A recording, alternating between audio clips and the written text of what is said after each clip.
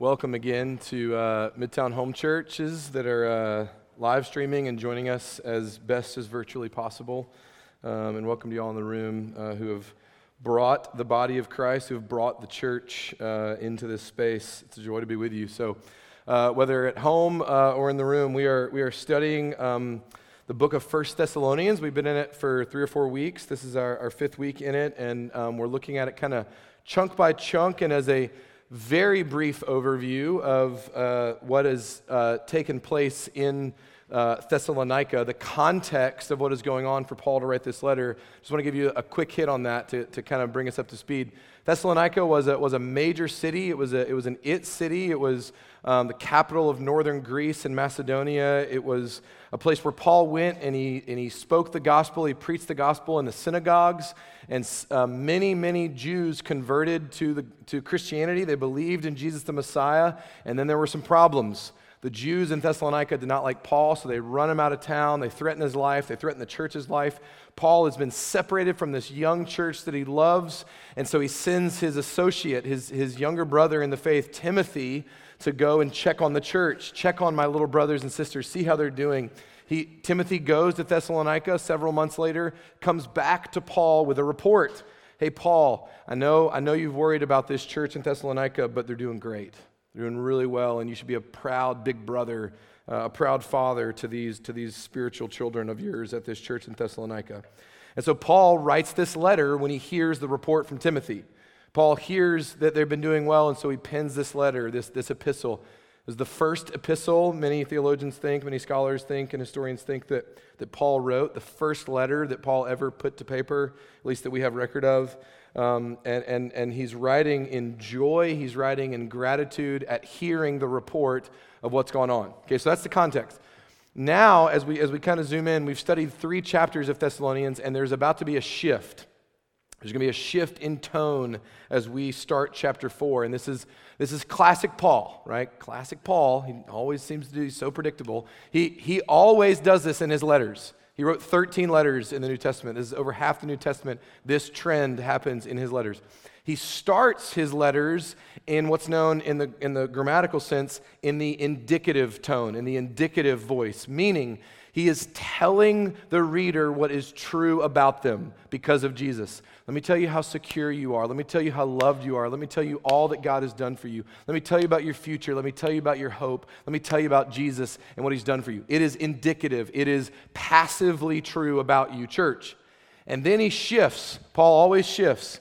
He starts talking about, he goes indicative to imperative, or indicative and passive to exhorting them and imploring them. Because all of this is true, church, because chapters 1 through 3 are true, church, in Thessalonica, now let me tell you how to live.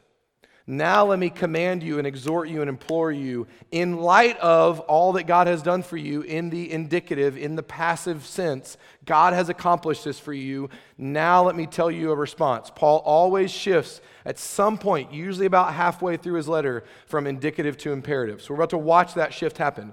We've studied chapters 1 through 3. That's the indicative voice, the indicative verbs dominate that section. And now Paul's going to move to start using imperative. He's going to implore them, command them, exhort them to live a certain way in response. And just so you know, that idea of indicative first, imperative later, this is what's true of you no matter what you do or have done, and now let me command you how to live and obey, that is uniquely and profoundly Christian. No other religion gives you the indicative before it gives you the imperative. It actually reverses it. Every other religion says, do this, do this, do this, if you want all of this to be true about you. Christianity flips that and says, this is true about you. It doesn't even matter how much you believe it. It doesn't matter how much you accept it. It is true about you because of Jesus. Now, in light of that, live this way. So indicative to imperative, and we're going to watch the shift happen. You'll be able to hear it starting in chapter 4. So starting in chapter 4, verse 1, we're going to read verses 1 through 12. Should be on the screen for you. Verse 1 of chapter 4 says, "Finally then, brothers, we ask and urge you in the Lord Jesus that as you receive from us how you ought to walk and to please God, just as you are doing, that you do so more and more. For you know what instructions we gave you through the Lord Jesus. For this is the will of God, your sanctification, that you abstain from sexual immorality, that each one of you know how to control his own body in holiness and honor, not in the passion of lust like the Gentiles who do not know God. That no one transgress and wrong his brother in this matter, because the Lord is an avenger in all these things, as we told you beforehand and solemnly warned you. For God has not called us for impurity, but in holiness. Therefore, whoever disregards this, disregards not man, but God, who gives his Holy Spirit to you. Now concerning brotherly love, you have no need for anyone to write to you, for you yourselves have been taught by God to love one another, for that indeed is what you are doing to all the brothers throughout Macedonia.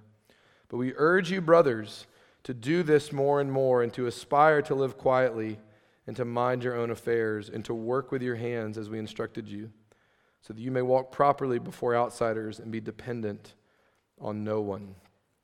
This is the word of the Lord. Would you pray with me before we enter this text? Jesus, soften us, free us from the need to force our heads and our hearts to fully understand something before we might listen to it and lean into it.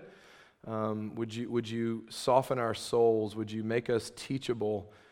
Bring us into a place that would actually believe what you have to say to us is good for us. We need a fresh encounter with you, Jesus, as we hear these commands, these imperatives from Paul to the church. So teach us and guide us, and most of all, show us Jesus, we pray. We pray now also for the one who you've called to teach your word this morning, that you forgive him his sins, for they are many. We ask all this in Jesus' name. Amen. So you could probably hear the shift in tone. Verse 1, he starts, I'm urging you, I'm imploring you, I am trying to plead with you to listen to my instruction, church. But what sets the table for the whole conversation of these 12 verses is verse 3. This is where we're going to kind of start our focus. Verse 3, it's a thesis for the whole section. So what Paul wants to talk about is this. He says this, verse 3, for this is the will of God, your sanctification. For this is the will of God, your sanctification. For some of us, that might be all we need to hear this morning, so you can tune out if it is. This is the will of God, your sanctification. We ask this question a lot, even if it's just internally. We say, what's God's will for my life? If God would just show me his will for my life, I just need to know, what does God want me to do? Who does he want me to marry? Where does he want me to go to school? What job does he want me to do? And so we come to God in crisis, epic, major decisions and say, show me your will, God. And we keep that theological topic, the will of God, only in the category of big decisions, or what feel like big decisions to us. And I'm not saying that God doesn't have thoughts and wisdom to apply to major epic decisions. What I am saying is that if we shrink down the question of what is God's will for me, and we only apply it to the major things, we will totally miss how the Bible approaches this topic.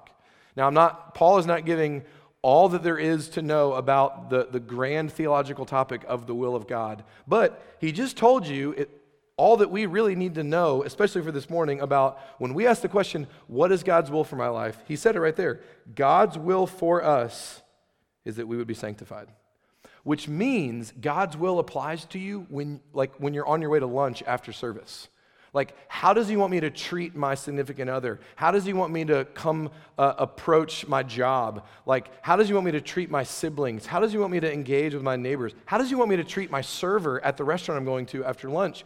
The question of what is God's will for my life is so incredibly, mundane. Like, it actually really, really applies to your everyday interactions and decisions. And he just told you, what's God's will for me? What is this massive thing that God would want me to do? He just told you that you would be sanctified. What God wants, what God is concerned about, what God is applying his energy towards in your life is to sanctify you. This is the will of God, your sanctification. It's applicable in every decision. It's applicable in every season to know what is God's will for you. It's very practical. What is God's will? That you would be sanctified. So what does that word mean? What does it mean that God longs for us, that God works for us, that God labors and wills for our sanctification? I'm going to define that term sanctification, and I will keep referring back to it all throughout our conversation this morning. But here's a helpful biblical definition of what it means, what sanctification means. And I labored over every word of this definition, so pay attention. I'm kidding. Well, I'm not kidding, but you don't have to pay attention. So here's a biblical definition of sanctification. When it says, this is God's will for you, your sanctification, here's what sanctification is. It is the process, very important word, it's a process of progressively making you look and love like Jesus. It is the process of progressively making you and I look and love like Jesus.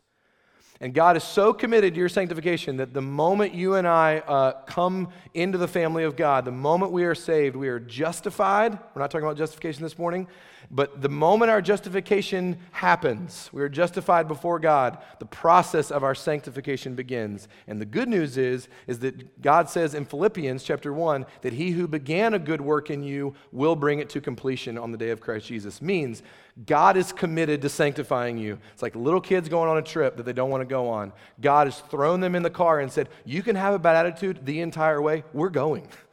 Like this is what is happening. God is more committed to your sanctification than you are. And the process of sanctification is the process of progressively making you look and love like Jesus, and he will do that for you. Another way to define it, if that seems too ethereal or abstract, is it is the process of progressively making you beautiful. Do you want that? Does any part of you even like get somewhat intrigued at the idea of becoming more whole than you currently are? Does any part of you want to be healed? Does any part of you want the places that have become bitter or resentful in your life to be transformed into places of joy and gratitude in your life? Does any part of you want to live more fully? Does any part of you want to love more deeply in all of your relationships? Does any part of you say, I want to be beautiful? From the inside out, there are things about my life that I'm tired of. I'm tired of my anger. I'm tired of my rage. I'm tired of my lust. I'm tired of my besetting sins. I'm tired of my greed. I'm tired of my selfishness. That you would go, please somebody remake me. Please somebody progressively in the process make me more beautiful than I currently am. Does any part of you want that? If you, even in a shred of your honesty, want that, you belong to Jesus.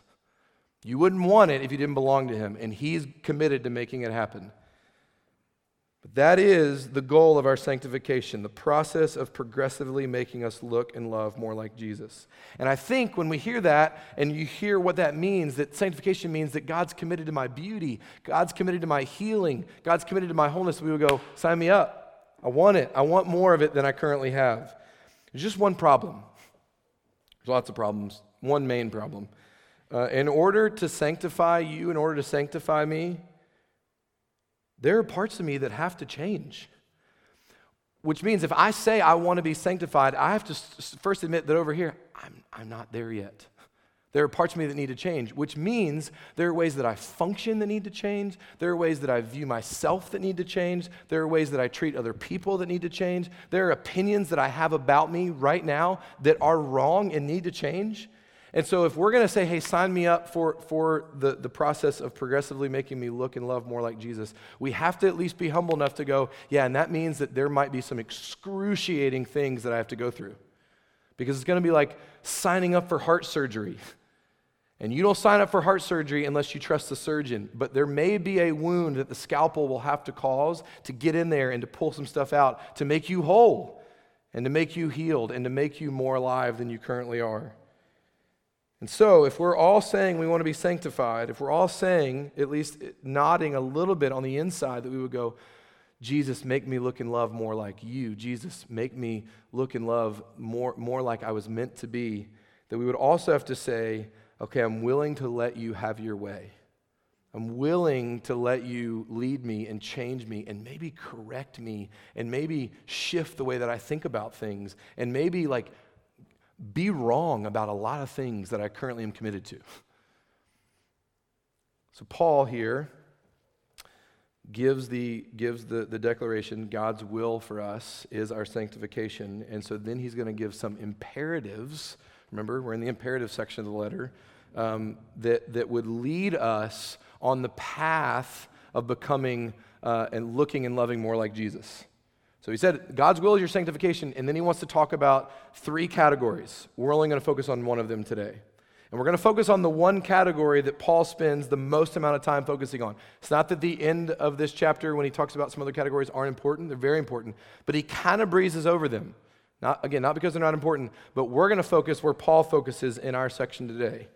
And so here's what Paul wants to talk about the most in these 12 verses. Here's where he spends the most amount of time talking about where we need to be sanctified. He's talked to us about sex. Now, let me just make a disclaimer. I'm sorry, and I won't name any names. I'm sorry if you're here with your parents. I'm sorry if you're having to hear this sermon with your parents sitting next to you, especially on a couch maybe over here is who I'm thinking of. But I love them.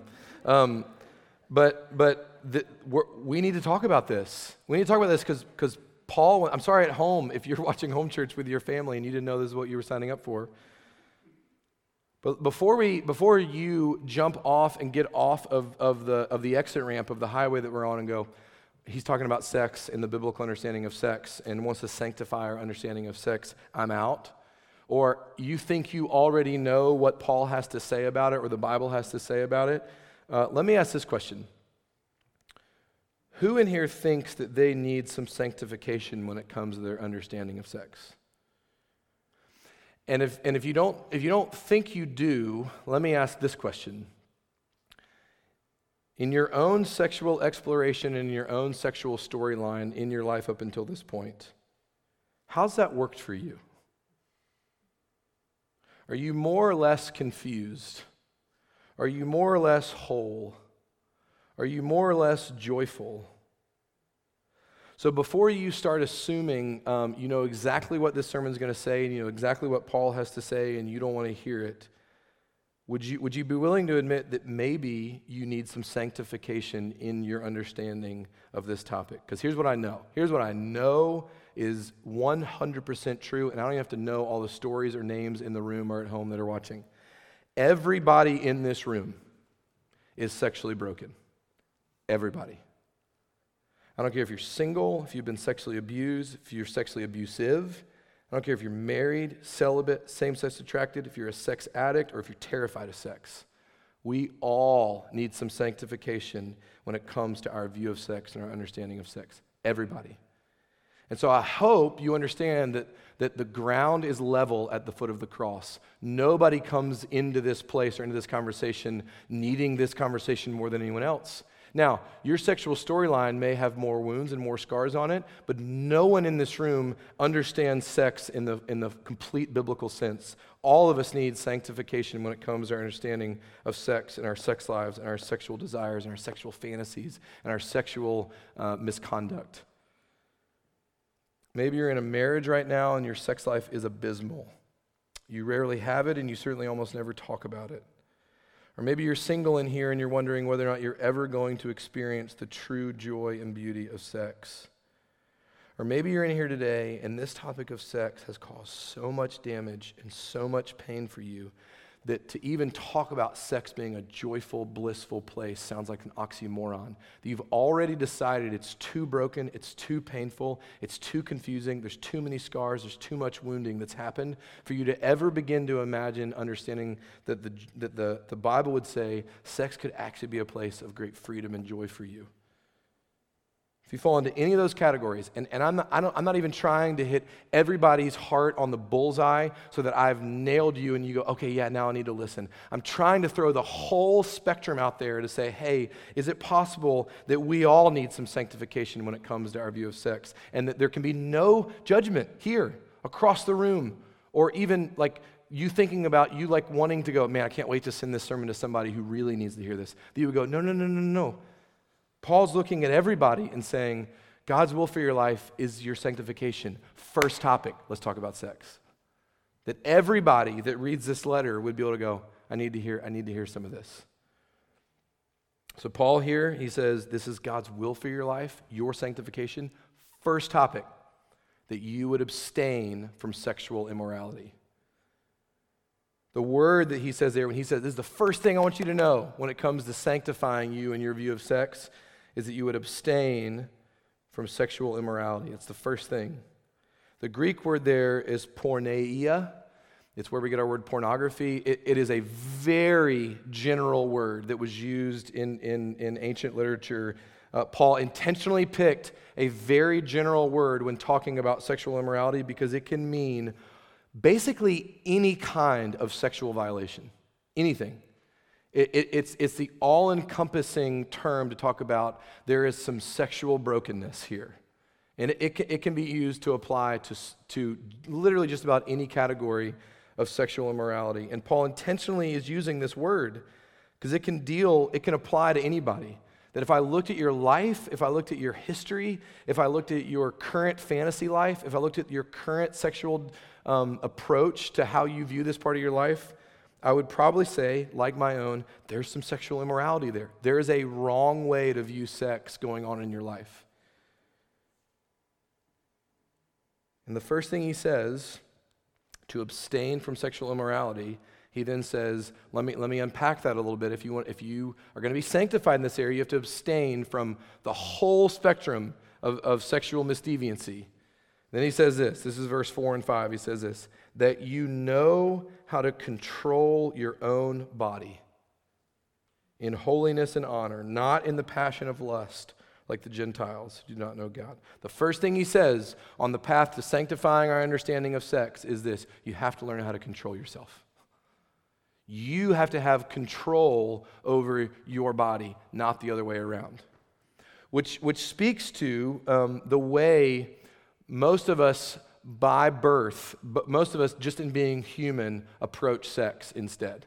Like he wrote this 2,000 years ago. It was relevant then, it's relevant now. This is not Paul wasn't writing like, man, I bet in 2021 it's going to be really bad. Like I need to get ahead of this curve, a couple millennia. He's talking to the human experience. He's talking about this is what it means, like everybody in every generation has struggled in this area and in this way. Because the natural way we come to sex and we come to sexual desires and sexual preferences and sexual longings and fantasies is this: we are controlled by it, not that we control it. So Paul knows the first thing that has to change in our sanctification is knowing, when it comes to sex, that your body doesn't control you. You control your body. We literally take our sexual passions and we become subservient to them. We literally bow down to our desires. We bow down to our passions and bow down to our fantasies. And then we justify our actions by saying, well, it's just the way that I'm made. Or I just longed for it. I just wanted it. I needed it. I wanted to have it, and so I went and did it. We justify our actions in this area by blaming them on our passions and our desires. And in so doing, we bow down to it. We become controlled by sex and sexual desires. And in so doing, bowing down ourselves to our sexual desires and our sexual preferences and our lusts, we end up worshiping. That's what it means to bow down to it. That's what it means to be controlled by it. We bow down at the altar of sex. And Paul in Scripture would say, that's the wrong way to view sex. It's not the sanctified way to view sex. That's not the Bible's intention for your healing in this area. And so he says, hey, do you want to know how that looks in the world when you end up bowing down to what your body wants, when you are not in control of your body, but your body is in control of you? He says it right there in verse 5. He says, don't be caught up in a passion of lust like the Gentiles. That being caught up in a passion of lust is what it looks like to bow down to sex and our sexual desires. So he's saying, hey, Christian, church, a sanctified understanding of this is that you don't bow down to it. You actually learn how to control it. But the way that it looks in the world is that it's okay to just bow down to it and say, it's okay for me to get caught up in a passion of lust. Do you know the opposite of a passion of lust is? Do you know the opposite sanctified view of sex and sexual desires that's opposite of a passion of lust is? It's a passion of commitment. See, lust is always self-seeking. Lust is always thinking about your own pleasure and your own desires. No one ever lusts or fantasizes about someone else's pleasure. We only lust and think about ourselves. That would feel great. That would satisfy me. That's what I really need. That's what I really want. That's lustful. And to get caught up in a passion of lust is to say, well, I want that, so it's okay to have that. And Paul says, actually, the opposite of that is a passion of commitment, where commitment to another person is not thinking about self. It's thinking about the other party. What's pleasing to them? What's good for them? And commitment would say, I'm so focused on you and giving you what's good for you in this commitment that I'm not even thinking about me anymore. And so a passion of lust is thinking about self, and Paul would say a sanctified is sexual desires and sexual fantasies and sexual direction that's thinking about other people, thinking about the other party. Which is why all throughout Scripture, start to finish, the Bible makes this very clear, that if you're going to actually ever enjoy sex, it can only be in the context of a lifelong commitment, otherwise known as marriage. It can only be in the context of a lifelong commitment. That's the way it was designed. You cannot have and enjoy someone else's body until you have fully and forever given them yours. That's the rule. That's the boundary. And please understand, Paul is not a buzzkill. God is not a buzzkill. Like, they're not saying that to steal your joy in this area. God invented sex. He actually knows the way that it was designed. He made it. He knows the place where it's meant to be most enjoyed. And if it's just being caught up in a passion of lust without commitment, if you're going to enjoy someone else's body without first lifelong promising to give them your body, then you will never actually be able to enjoy it. He's saying the only place to enjoy it is within this boundary. The only place to enjoy it is within this setting. You cannot have and enjoy someone else's body until you have fully and forever given them yours. And I probably don't even have to tell you this.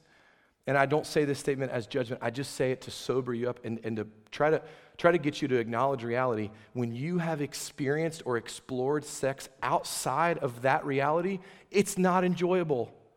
It may be enjoyable in the moment. It may feel good for a season, but it is not lifelong enjoyable. It is not sustaining your sexual joy. You cannot have someone else's body until you have fully and forever given them yours. David Foster Wallace, who's an author of the last generation or so, I've referenced him many times. He's amazing. I don't think I can technically recommend this article from the pulpit, but I'm going to reference it, so do with it what you will. But he wrote this essay. It's the first essay in a book of essays of his called Consider the Lobster. In like 1997, he went to the Adult Film Awards in Las Vegas as a journalist. And he went there as a journalist and went to write an article about it, to write an essay about it. And he makes some profound observations at the Adult Film Awards. He's going to this place that is just all about the consumer nature, the transactional nature of what sex has become. And he's at this like award show, like the Oscars for porn. And he's writing, he's experiencing what it's like to be in a place that is totally celebrated and elevated, this idea of commercialized sex and transactional sex. And he makes this observation. He says, what it was almost devastating to realize was what we just said about you cannot enjoy someone else's body until you have fully and forever given them yours. That he understands that the intimacy, the vulnerability of being completely naked with somebody is such an intimate place. It's such a sacred place. It's such a tender place. It's such a holy place that he says, not a Christian, by the way, David Foster Wallace is not a Christian. He says, it is such a sacred place that for millennia, it used to be you have to pledge your life to someone in order to see them in that place. Like that's how sacred and intimate that place is, of being completely naked with another party. He said it used to cost you your life in order to see it in somebody else. But now you can just kind of have it whenever you want. Now you can see it on a screen. Now you can get it however you want, whenever you want. It used to mean you would have to promise someone to never leave them or forsake them if you were going to see them in this place. But we've dumbed down sex to a consumer transaction, and because we've dumbed it down to a consumer transaction, it cannot be enjoyed. It cannot be fully enjoyed in this way, because it's a passion of lust, like Paul is speaking against, not a passion of commitment to the other party. And this is what Paul is reaffirming here. The boundary line for sex is within the context of marriage, within the context of a lifelong commitment. I know that when I say that, it's difficult to hear. Maybe challenging to hear. Please, please, please, please, even just for the moments when you're in here, like give God a little credit. Like remember what the whole section's about. He invented this idea. He invented this reality. I think he knows how it works. And because he knows how it works, the correction here, the instruction here, the imperative here, remember, is for our sanctification. God's will is to put you on a process of progressively making you look and love more like Jesus. God's goal in your entire life, in every area of your life, is to sanctify you. And this is the first area that Paul wants to talk about. The goal here is your healing. The goal here is your beauty.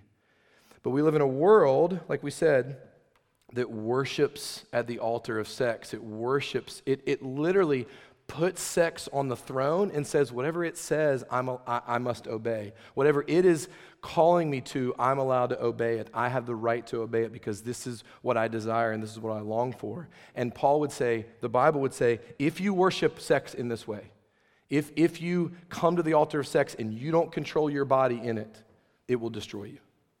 It will decimate you and those around you. But Paul's goal here is not to destroy us. Paul wants to heal us. See, the Bible demystifies sex. It dethrones sex. It takes it off of the place where we put it and says, as long as it's there in your life, as long as you are bowing down to it, you will never be able to enjoy it. It will never actually be fully enjoyed by you. It demystifies it and dethrones it. And then, once it's come off of the throne of our life, once it's come down off of the place where we bow down our bodies to sex and our sexual desires, only then, once it's off the throne, here's what the Bible says. You have no idea how amazing this is. You have no idea the beauty of this. You have no idea the power of this. You have no idea the glory of this. It demystifies it, and then it remystifies it. And it's saying you won't be able to be caught up in the enchantment, literally in the transcendent power of sex until it's off the throne of your life. Most of us have no idea what sex is really for. Most of us have no idea what sex can really do. That how you and I relate to the topic of sex, this is the startling reality of what Paul is saying. That the way you and I come to this topic in our life, get this, sex has the power to sanctify you. Sex has the power to heal you. Sex has the power to make you holy. That's what Paul's saying. We need to talk about sanctification. This is God's will for your life. Now let's talk about sex. And does the Bible come to sex and say, hey, the way that sex is going to sanctify you is by demonizing it and purity culturing it and saying stay always away from it and never even have any feelings or emotions as it relates to it, and the less you can enjoy sex, the better it will be for you? No. The Bible says the more you understand its proper place, the more you understand how to use it and embrace that idea of it, it can sanctify you. When sex is in its proper subservient place, sex has a power you cannot dream of. Many people throw stones at the church and say that Christianity, I've literally had people, non-believing friends in my life that have said, I'm very interested in Jesus. I have no interest in the Bible's view on sex because it's such a killjoy. Like, I literally cannot get my mind and heart around that, and so no thanks on Jesus. Because the stereotype, for good reason, has been the Bible has such a lame view of sex. Does the Bible have a negative view of sex? Are you kidding me? No other religion in the world, no other philosophy, no other way of thinking, no other worldview that has ever existed views sex the way the Bible does. Because here's what the Bible says about sex. It says it in this passage. Sex is for your sanctification. Sex has a power to heal you. Sex in its right place can heal you. Sex in its right place, an understanding of sex in its right place, can make you beautiful. It wants to do that. That's Paul's goal here. The Bible is audacious enough to claim that sex, when properly understood and practiced, can make you whole. It can progressively make you look and love like Jesus. And the first step in that, Paul would say to all of us, is to learn to control our bodies, not to be caught up in a passion of lust where we submit ourselves to it and just let it take us wherever it wants to take us, but that we learn to control it. I know, like I've said multiple times, this is difficult to hear, but if you'll stay leaning in for just a few more minutes, we're going to talk about the last few verses in this section on sex and our sanctification. And I know what we're going to talk about at first may sound harsh, and I know as we close this, it may sound like purity culture, and you're going to have some PTSD if you grew up in that. I know it may turn you off, no pun intended. I know that it may make you push away from the table in the conversation when you hear what Paul says. But let us paint a picture for what Paul is trying to say, okay? Before you get off the off-ramps of even some of the terminology that Paul uses, lean in. Lean into what Paul is saying and understand this is for our good, not for our destruction. So Paul wants to tell us here about, there is a way, there is a power here that can change us. And when I say change us, I don't even necessarily mean there's a power here to change your view of sex, and you've got all the wrong views of sex, and listen to Paul's view of sex, and you'll have the right view of sex. There is some correction here. What I'm talking about, though, is the power that Paul wants to talk to us about is the power to loosen our death grip on what we view and say about sex and our sex lives.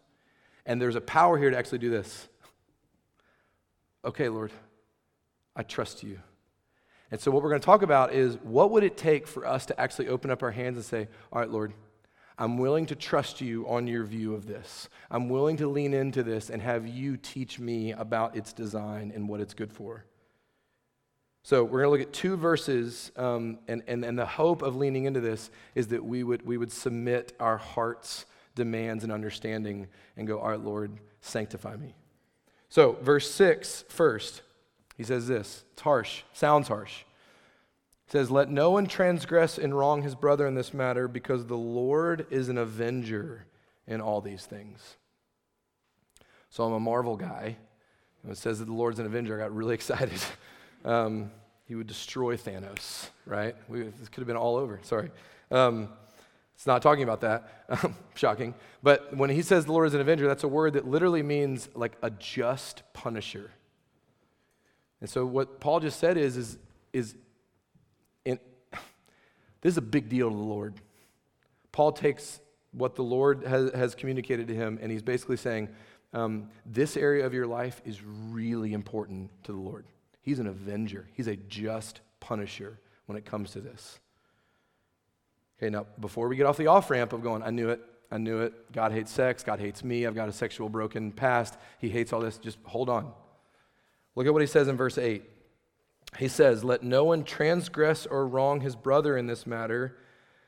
Sorry, that's verse 6. He says, therefore, verse 8, therefore whoever disregards this sanctifying view of sex, whoever disregards this, doesn't disregard man, but disregards God, for he has given you his Holy Spirit. Therefore, whoever disregards this, doesn't disregard man, but disregards God. Okay, so whoever disregards God, or whoever disregards this idea of sex and our view of sex and the boundaries of sex and not being controlled by sex and having a sanctified understanding of sex, whoever disregards this, the first person that they're disregarding is not the people that they may be sexually sinning against. The first person they're disregarding when they do that is the Lord. Which means when you put together that the Lord is a just punisher when it comes to this, and to dishonor this view of sex is to dishonor the Lord himself, here's the picture that Paul is painting. The Lord takes this area of your life personally. And that may scare you. I hope it liberates you. The Lord looks on sexual impurity in all of its manifestations in our life. He looks on sexual immorality and he takes it personally. Do you know who takes sexual sin personally? Spouses do. You can ask any spouse in here, if you're not married, that when they took vows, part of their vows was, this is between us now, and I am not okay with you sharing this outside of this commitment. That spouses aren't cool with some sexual exploration outside of the marriage bed. Spouses take sexual sin personally. So when I look at you, when Paul looks at you and says, what he's saying here is that the Lord takes this personally. What he's saying is, the Lord is your husband, and he takes it very seriously, like any good spouse would. In fact, what he's saying is do you know the Lord is a jealous lover? He's a great husband. He's a faithful lover. He's so faithful to you, his spouse, the church. He's so faithful, he will not share your affections with other lovers. That's what Paul's saying. He is a jealous husband. And like a good jealous husband, trust me, you want a jealous husband. You want a husband to not be okay in this area. And that's what Paul's saying. He's an avenger because he loves his bride. And when we sin in this way, please understand, this may be the most cosmic-sized shift for all of us this morning, that when we sin sexually, the first person we've sinned against is not the person that we sinned with, or not the person that we sinned against in the physical sense. The Bible would say, this is David in Psalm 51, when he has an affair with Bathsheba in his repentance of Psalm 51, he says something crazy. He says, against you and you alone, O Lord, have I sinned. What about Bathsheba? What about Uriah? They've been murdered, and she got pregnant. Like, wait, what about them, David? David understands when I am sexually immoral, my first infidelity was this way. Because the Lord is a jealous lover, and he will not share you with other lovers. He loves you that much. In the book of Hosea in the Old Testament, Hosea is a prophet from the Lord, which means his job, imagine this, crazy, I know, was to speak to people on behalf of the Lord. Sounds insane. But he would literally get a word from the Lord, and then he would share it with the people. This is what the Lord has given me to share with you. Hosea's storyline as a prophet is a little bit different, because not only does Hosea have to share the words he's gotten from the Lord comes to him and says, hey, Hosea, got this great idea. I actually want not just your words to be what the people hear from me, I want your life to be what the people hear from me. So what you do with your life is going to actually communicate a message. And he goes, all right, sweet Lord, like, are we going on vacation because you're like the God of rest and joy? Is that going to be awesome? And he says, actually, no. I want you to go to the streets, and I want you to find a prostitute. And I want you to marry her. I want you to buy her off the streets, and I want you to marry her. Because that's what it's like, the Lord is saying, for me to be in relationship with my people. I'm a faithful lover who never cheats on them, and they keep sleeping around on me. So Hosea goes. I'm imagining that conversation was not easy, but he didn't just skip down to the streets and say, I can't wait to do this. So he goes and finds Gomer, the prostitute. He buys her, and he walks her home, and he says, we're going to be wed. I want you to be my faithful wife, and I'm going to be your faithful husband. We're going to live together forever. And I have bought you, I have redeemed you, and now the hope is that we would live happily ever after. And they start to. But then shortly after their married life, Hosea runs back to the streets and starts sleeping around with other lovers again.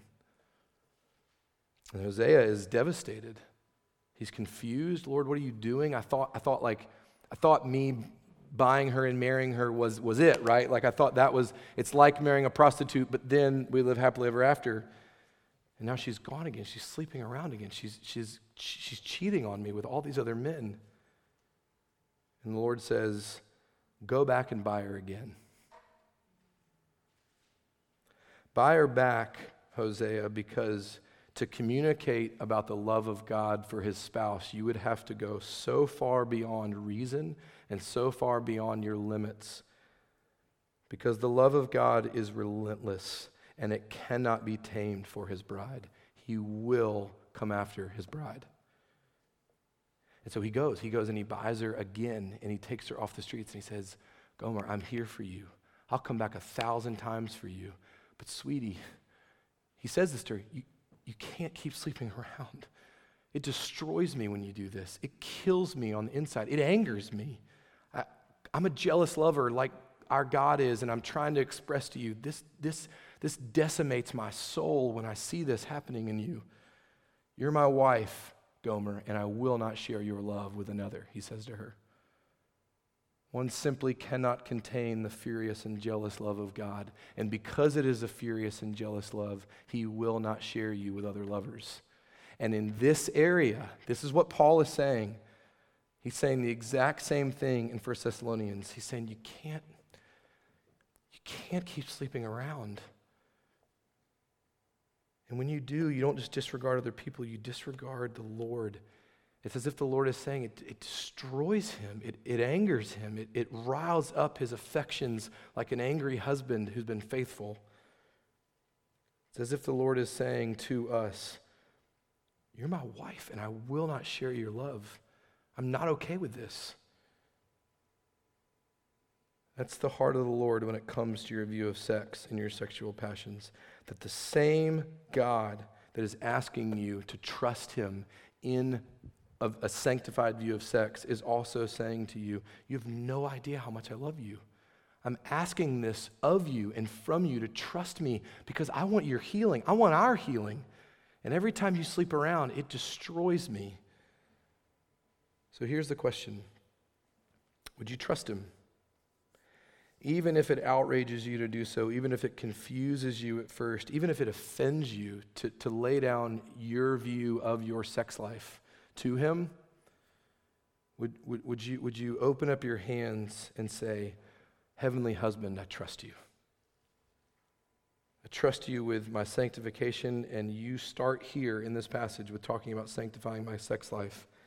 So lead me, correct me, train me, and teach me about being whole in this area. And I hope what you hear in that is the invitation from your husband to come home. Would you come home like Hosea with Gomer? Would you come home and hear the words of your lover that says, I'm not okay sharing you. Let's pray.